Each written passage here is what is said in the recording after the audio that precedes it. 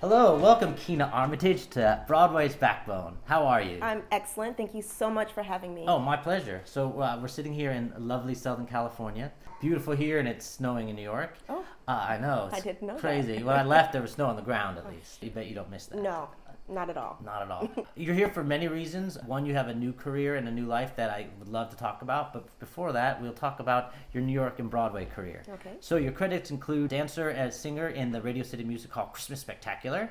And on Broadway, you did Jesus Christ Superstar, On the Town, and Aida. So where are you from and how did you get started? I am from upstate New York, Albany. Albany. Yes. And I got started because I went to Howard University and my major was, I think it was fashion merchandising, something like that. And I just always knew I wanted to perform, and I figured if I don't do it now, when am I going to do it? Am I going to do it when I'm 50? So I decided after I graduated that I would just take a chance and move to New York, and the rest is history. Well, so if your degree was in like fashion merchandising, was it high school or junior high that you sang and danced and act? Where'd you get that type of training? I'm a dancer by trade. Okay. So I sort of fell into musical theater. I am a modern trained dancer. Oh. I studied at Alvin Ailey. Yeah. So are your feet calloused? Did you dance without your shoes on? Yes.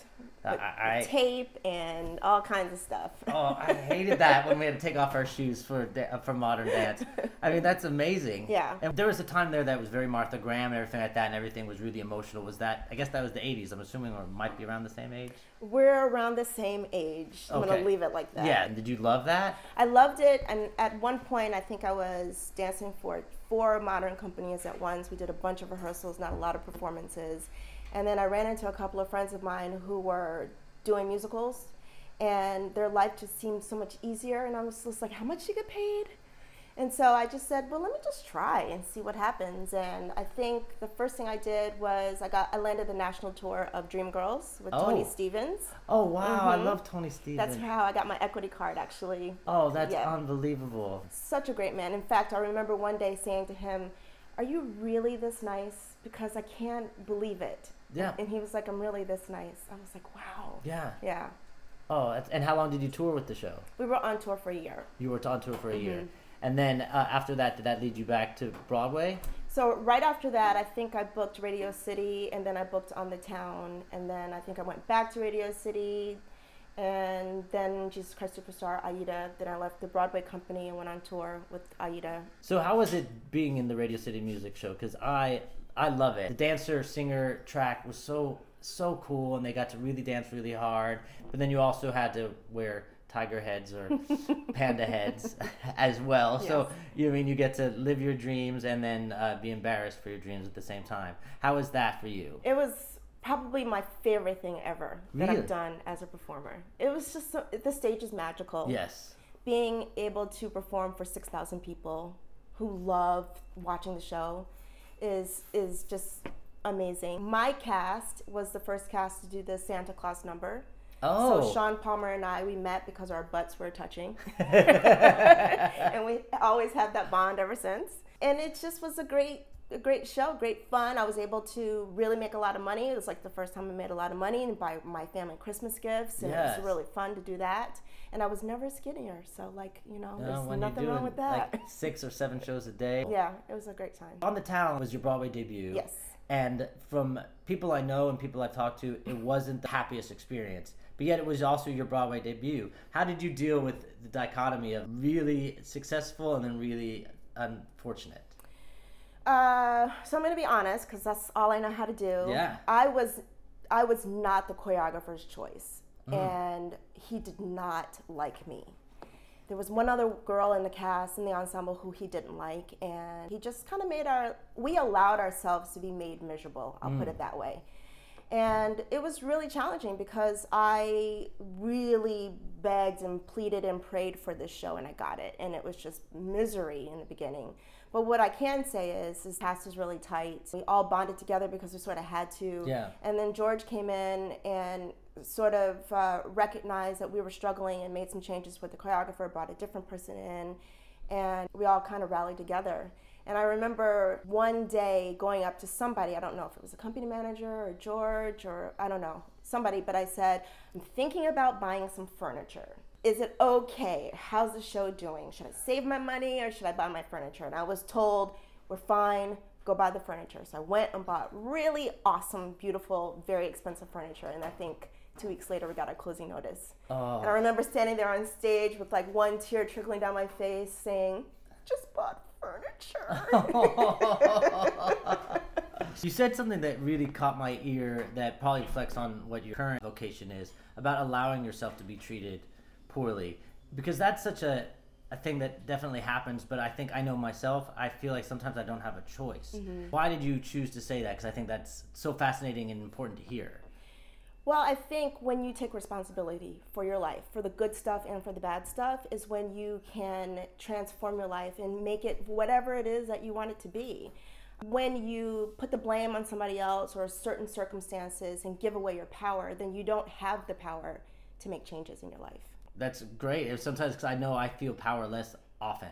And sometimes there's strength in admitting that you're powerless, but also figuring out what to do with that is where I struggle in this business, because I feel like I don't have the power. Yeah. I think it's really interesting. I don't feel like our society necessarily supports the fact that we are very powerful just by the mere fact that we're humans. And it takes your power away when you feel like somebody else has control over your career, your livelihood, the amount of money that you can make. When you take that back and you start to think about, what is it that I really want? What am I here to do? Because we're all here to do something unique and special and make our mark. And when you start to think about life from that perspective, then you start to see shifts happen. I'm on a mission to get that word out to all performers. Well, I think that's amazing.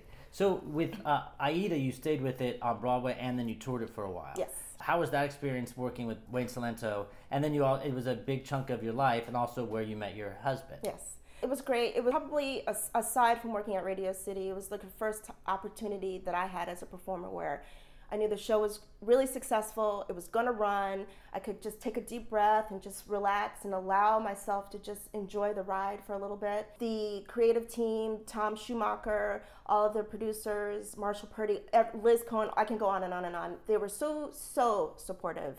And everyone had a really great sense of pride. It was great to work with Heather and Adam and Sherry.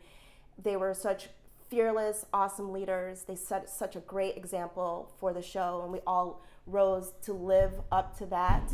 And the show was beautiful, the music is beautiful, yes. And it was just a great experience. Oh, I love that. I mean, I love the show. Thank you. So the main reason I wanted to interview today is, one, because you're an amazing person. There's two things that stuck out. One, Sean Palmer, who's a good friend of both of ours, said you need to interview her because she just inspired me and helped me through a dark time that I couldn't have done without her. And then so when I reached out to you, you just sent me like a little blurb about yourself. You said you wanted to eradicate the term starving artist. Yes. So right there and then I was like, I could do a whole podcast on that alone. Yes. So those two things, I was like, done. And so I'm so excited you're here. And so you've transitioned from performing, even though you've had a great performing career. Now you live in Los Angeles and you are a life coach. Yeah, a success coach. A success coach. Oh, that's more even fancy. better. It's more fancy and more specific. Yes. Because it's goal-oriented, as I want success. Yes. So how was that transition of leaving this biz that can be all-encompassing for you to focus on being a success coach? So it didn't happen easily. It didn't happen overnight. When I stopped performing, it kind of happened by happenstance, actually, because I had worked pretty consistently, and when I got into the business, I was this young dancer, and my body was starting to get tired, and I wanted to do more, but I just didn't really know where to go, what to do. I didn't really have my own internal structures in place to take my career to the next level. I didn't know how to ask for help. I didn't know that I could ask for help.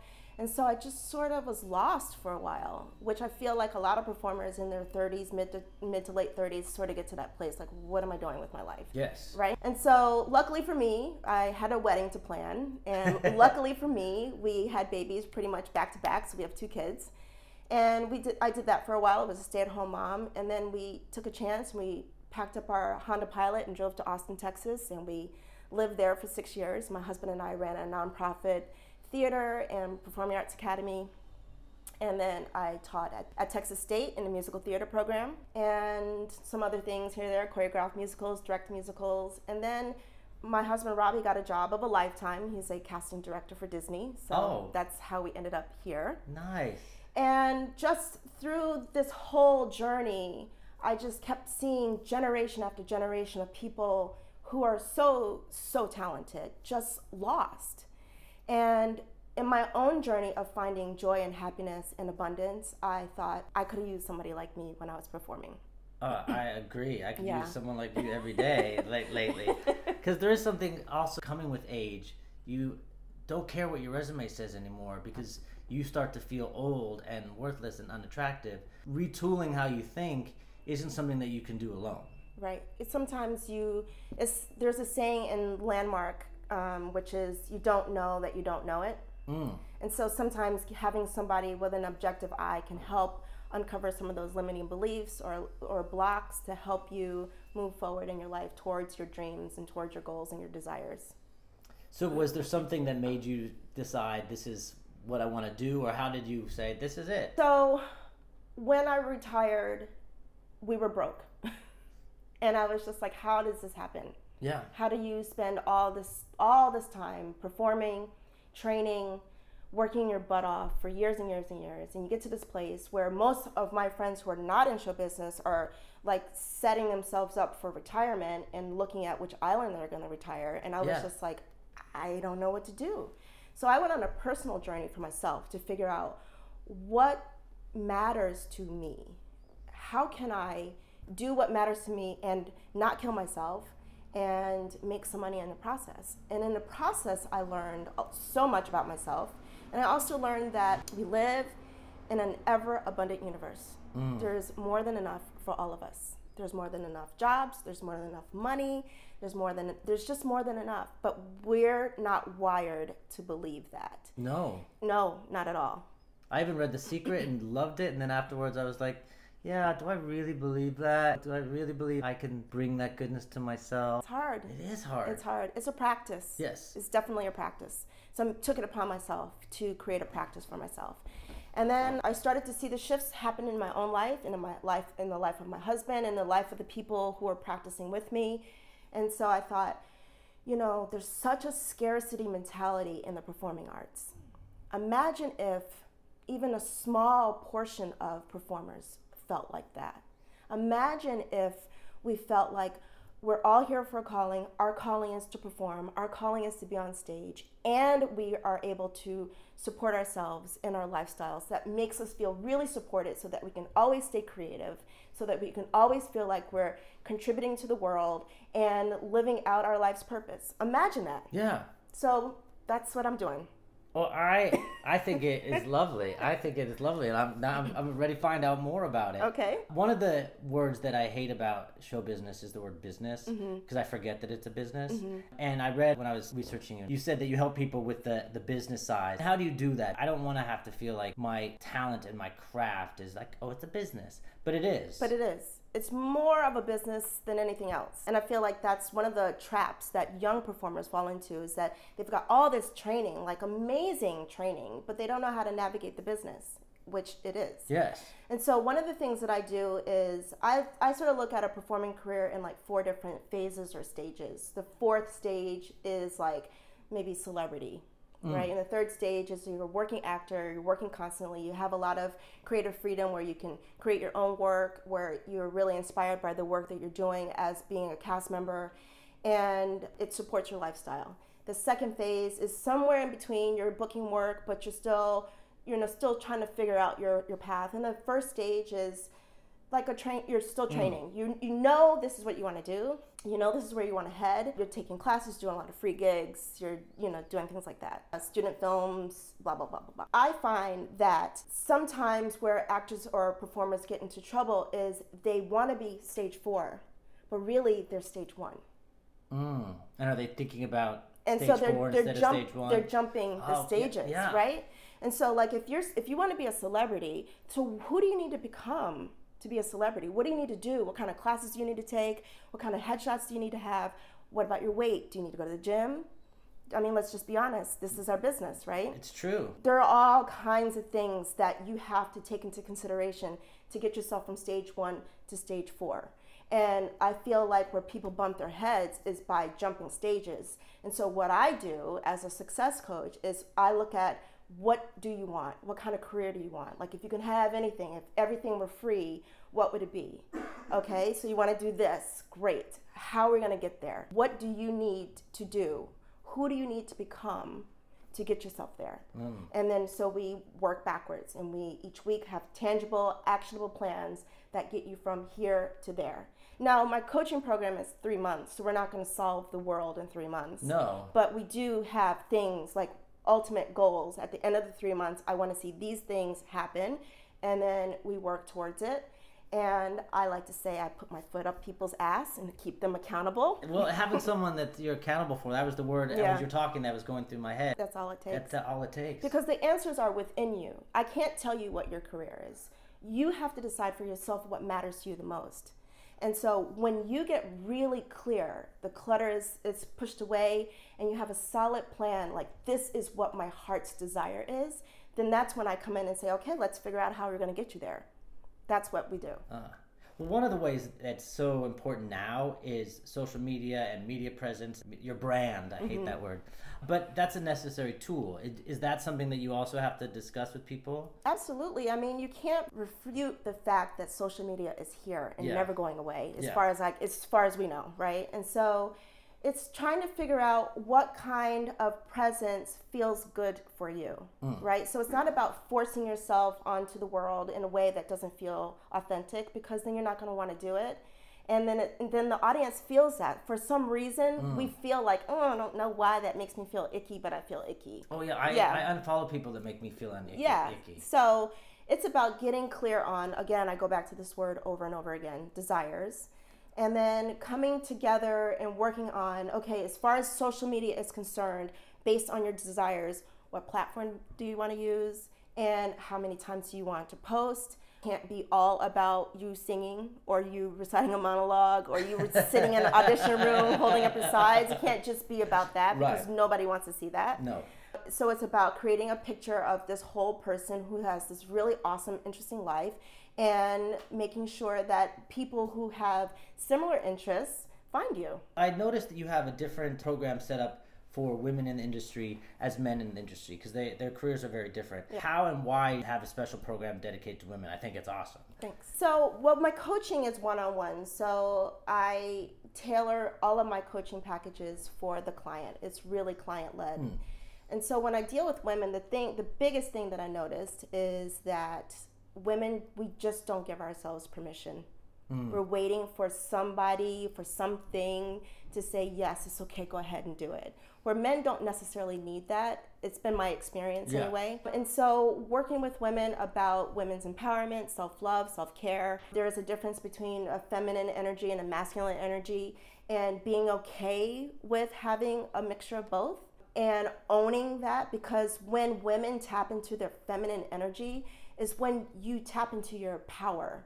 That's when you tap into the magic of what it is to be a woman. And so we don't give ourselves enough credit. And so I like to work with women for that particular reason. Well, no, that's a good reason. Yeah. And I think we tend to compare ourselves to other people, whether it's body image, shape, career, money. And I know in many ways that gives us a fire under our ass to compare, but also it's very destructive. Yeah. How do you, is it even possible to not compare yourself to others? It is. Absolutely. Oh, where do I sign up? Okay.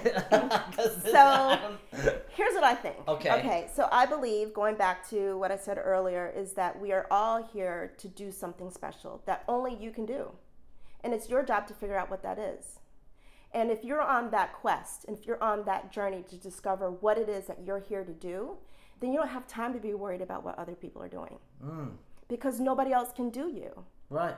So when you're solely focused on how can I contribute to the world positively, what is the best expression of me in this world, my unique expression, it doesn't matter what other people are doing.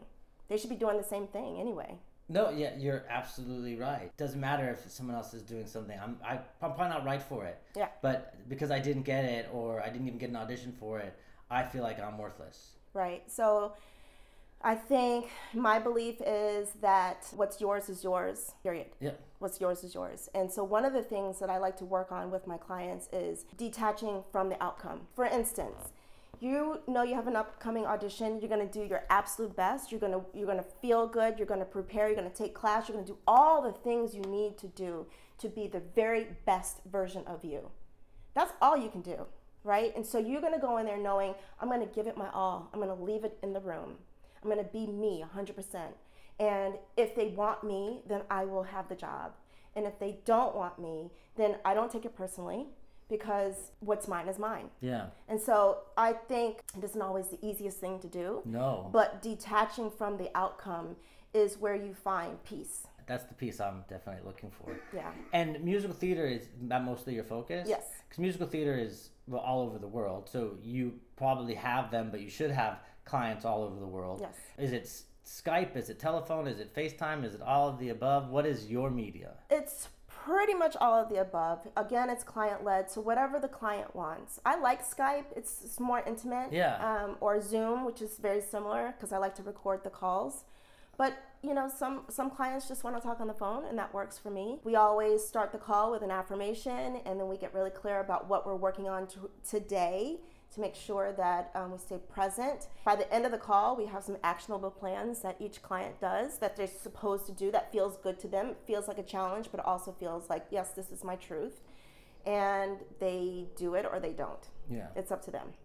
I know a lot of people in show business. I've been there. I'm not there normally, but can be very jaded and very bitter. And some of this work can sound very spiritual and ooga booga. How do you work past people that are going to poo-poo the affirmation? Also, affirmations don't feel very masculine. Right. You know what I mean? I feel stupid. And then when I do them, I feel fine. Mm-hmm. So it's how do you get past someone that's going to be like, oh, that's too gooey for me? Then they're probably not a client of mine. Oh, done. You know, it's right, because if they're not willing to do it, yeah. If they're not willing to, like, because there's something uncomfortable about looking in your mirror and saying, you can do it, today's the day of your world. So my clients are motivated. They're ready to transform their lives. They know that they deserve more. They know they're here to do something more. They believe in the power of the universe. So they may not necessarily be able to articulate that, but just intrinsically, that's how they are. That's what they feel. And so those are the people that I love to work with. If you don't necessarily believe in that woo-woo stuff, then I may not be the right person for you. Absolutely. Absolutely. You used the word fulfilled life. You wanted to share that with others. Is that what brought you into this business, is kind of giving back? Absolutely. I'm in total service to the performing arts. I work in service to the performing arts. That's my calling. I honestly believe that all that I've done, all the onstage performances that I've done, choreographing, directing, teaching, all of it has led me to this moment right here. Oh, So I'm just here as a vessel, honestly. That's great. Thank you. You met your husband working on Broadway, yes. And you both had great Broadway careers. You both transitioned out of that. How was that as a team when both of you are also leaving the business and starting something new? Was that a struggle because you were each other's emotional support? Well, the good thing about Robbie and me is that we've always worked together. We've worked together more than we haven't, which is odd. Yeah. For a married couple. But there were moments when it was really challenging. I remember he was leaving performing and becoming a stage manager, and we had a newborn. And he moved along pretty quickly in his career as a stage manager, but there was a moment where it was just like, okay, how's this gonna go? But we have been through enough to know that we're always gonna be okay. Yeah. I think one of my, if I dealt with this issue for me personally, is that I completely put my value as a person on my career. So if I'm not working, I'm not valuable. Right. And lately I've gotten better at it, realizing that my creativity doesn't have to be monetary, even though it should be. One of the things I loved is that your first session is free. Is it 20 minutes or 30 minutes? 30 minutes. Mm-hmm. If I were to call you and say, I want my first 30-minute session with you, I've done 7 Broadway shows, and now I feel like I'm never going to work again, and I don't know where to begin. How would you decide where you were going to go with me? So we're not going to solve all your problems in 30 minutes. Right. I want to manage expectations. Minutes, free 30 minutes on. I'm not going to be fixed. But what I do is get really clear on what do you want to work on for 30 minutes? What's the one thing that you'd like to tackle for 30 minutes? And let's just dig deep. But if you were going to work with me for 90 days, which is one of my packages, I have a pretty intense orientation materials that I pass out to all of my clients and ask you questions that you probably have never heard before, never thought about, let alone written about, let alone let somebody else read. And it starts the transformation process there. Questions about how you view money, how's your family view money, what's your relationship, what's your relationship with time? If time were a person, how would you describe that person? What's the story with your family when it comes to money? All kinds of things. Tell me about your performing career. So there's like 20 pages of stuff like that, okay. Deep dive, that I get even before we get on Skype together. Wow. And so I have a pretty good idea of what you're struggling with and what you need help with. And so the first call, we get really clear on the 2 or 3 main goals that you want to tackle. And then each week we just chip away at that. Oh, no, that's fascinating. Yeah. So another thing that I also struggle with is the whole self-promotion thing. Because even now people are like, now you got to promote your podcast or your this and your that, and I just don't like doing that, but it's necessary. So I would ask you why you're doing the podcast. What's the biggest purpose, your bigger reason for doing the podcast? And you would say, I want to help people. I want to give it to the little 12-year-old version of Brad that wants to know what it's like going to be on Broadway, but the honesty of it, Right. honesty of, you know what, there's going to be times you're cast and the choreographer doesn't like you and he's going to be mean to you. Yeah. Those stories have to be told just Yeah. as much as the #grateful stories. Right. So that's called a calling, right? And so it's almost like you have a cosmic responsibility to be the best podcast you can be. And if you take the spotlight off of you, Brad, who is the host of the podcast, and turn it on to the people who are dying to hear these stories, it comes less about you and more about being in service, and then giving back to the people who listen to you episode after episode, then it becomes easier to do because it's not about you. It's about the people who are waiting for the new episode.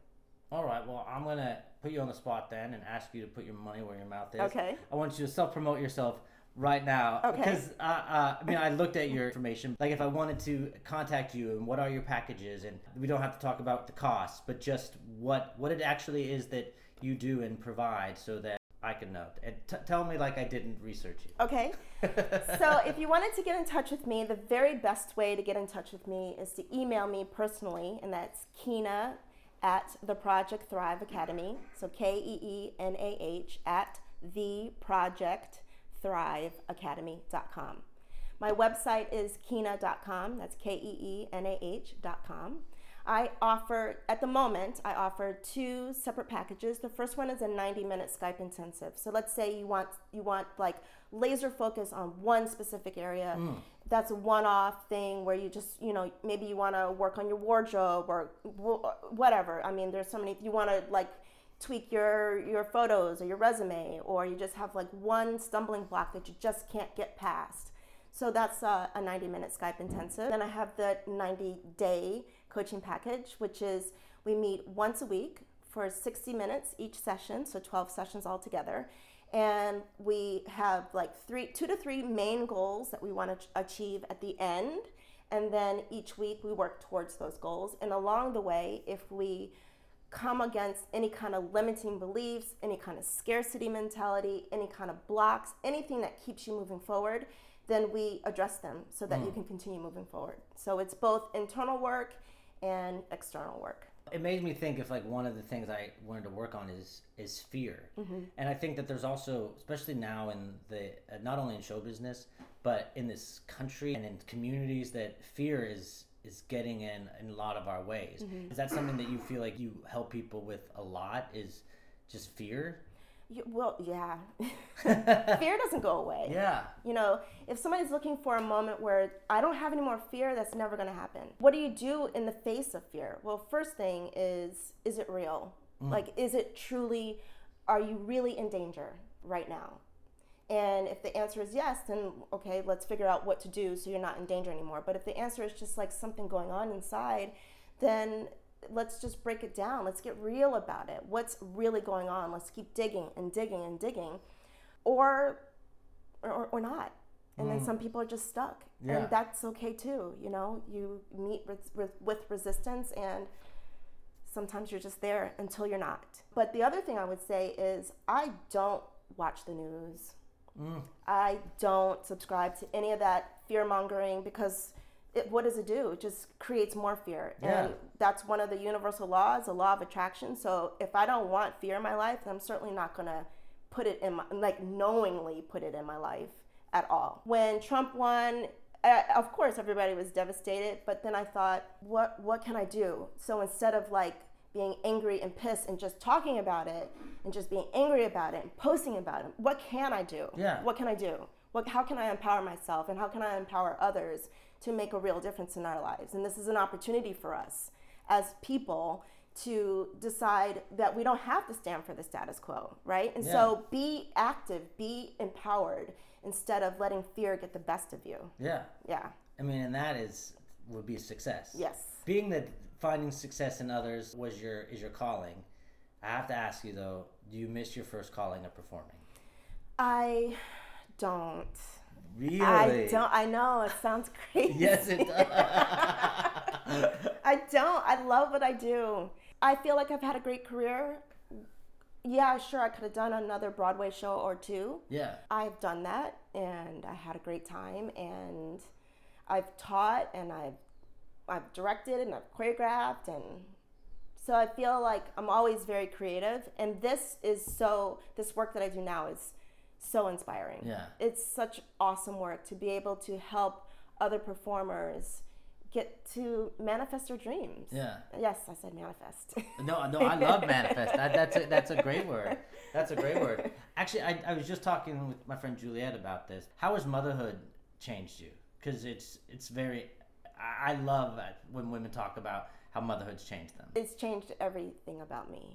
Did that have anything to do with you changing career to being selfless and helping others? Because you do that as a mom, obviously. I do that as a mom, but I think what helped me is my son is dyslexic and he's ADHD, and so he's just different. Like he thinks differently. School is challenging for him.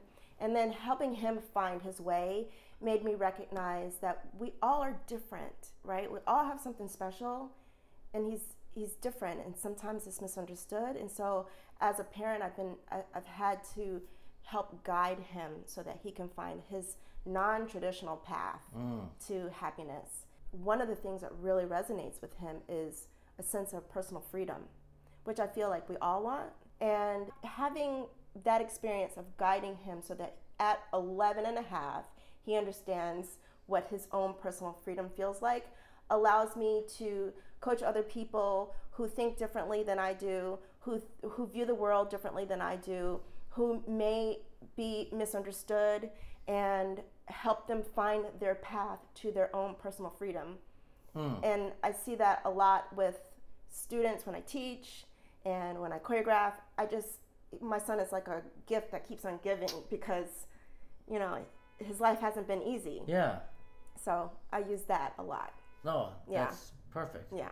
Couldn't have asked for a better answer. I couldn't ask for a better answer. I'm going to have to edit that. This is so amazing. I can't decide whether to call this episode Eradicating Starving Artist or Detaching from the Outcome. Is like, not that I'm going to name your episode, but detaching from the outcome is what I'm taking away from this.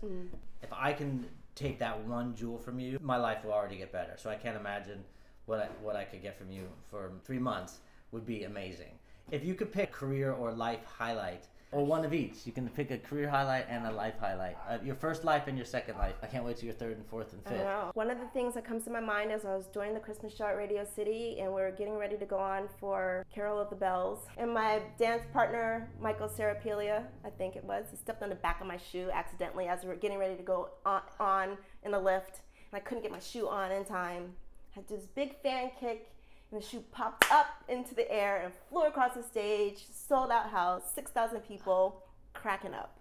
I love that. Oh my God, Michael Serpilia is a buddy of mine. I did it with you. Yep. I performed Radio City once, and it was for the Tonys, and it was so fast that I didn't get to enjoy it. It's so spectacular. Oh, But the stage is steel, so it will jack your body it will up. jack up your body. Oh yeah, for sure. So if you could pick a highlight from your success coaching life, what would it be? Well, of course, working with my amazing clients. They are so inspiring. The work that they do, the commitment to themselves, to their excellence, to their craft is inspiring. And so I'm humbled that I'm on the journey with them. And then as far as a coach with my own personal development, I've enrolled in a really rigorous, very rigorous 12-month coaching certification program with other coaches, women around the world. So I'm currently doing that, and it is kicking my butt. But the relationships that I've made, the knowledge that I've gained, it's just been life-changing. Oh, I think that's amazing. Yeah. And I was about to end it, but now I have one more question. Sure. There is something about deciding it as a performer when you have to say no to certain things that you're not getting paid for. Like you're like, oh, I'll do this thing because I'm meeting this certain person and it's a good benefit. There is something of knowing you have to stop doing things that might improve your career and do things that are going to pay your bills. Right. I'm going to say it's probably not the most popular answer, but I feel like it comes down to a self-confidence issue.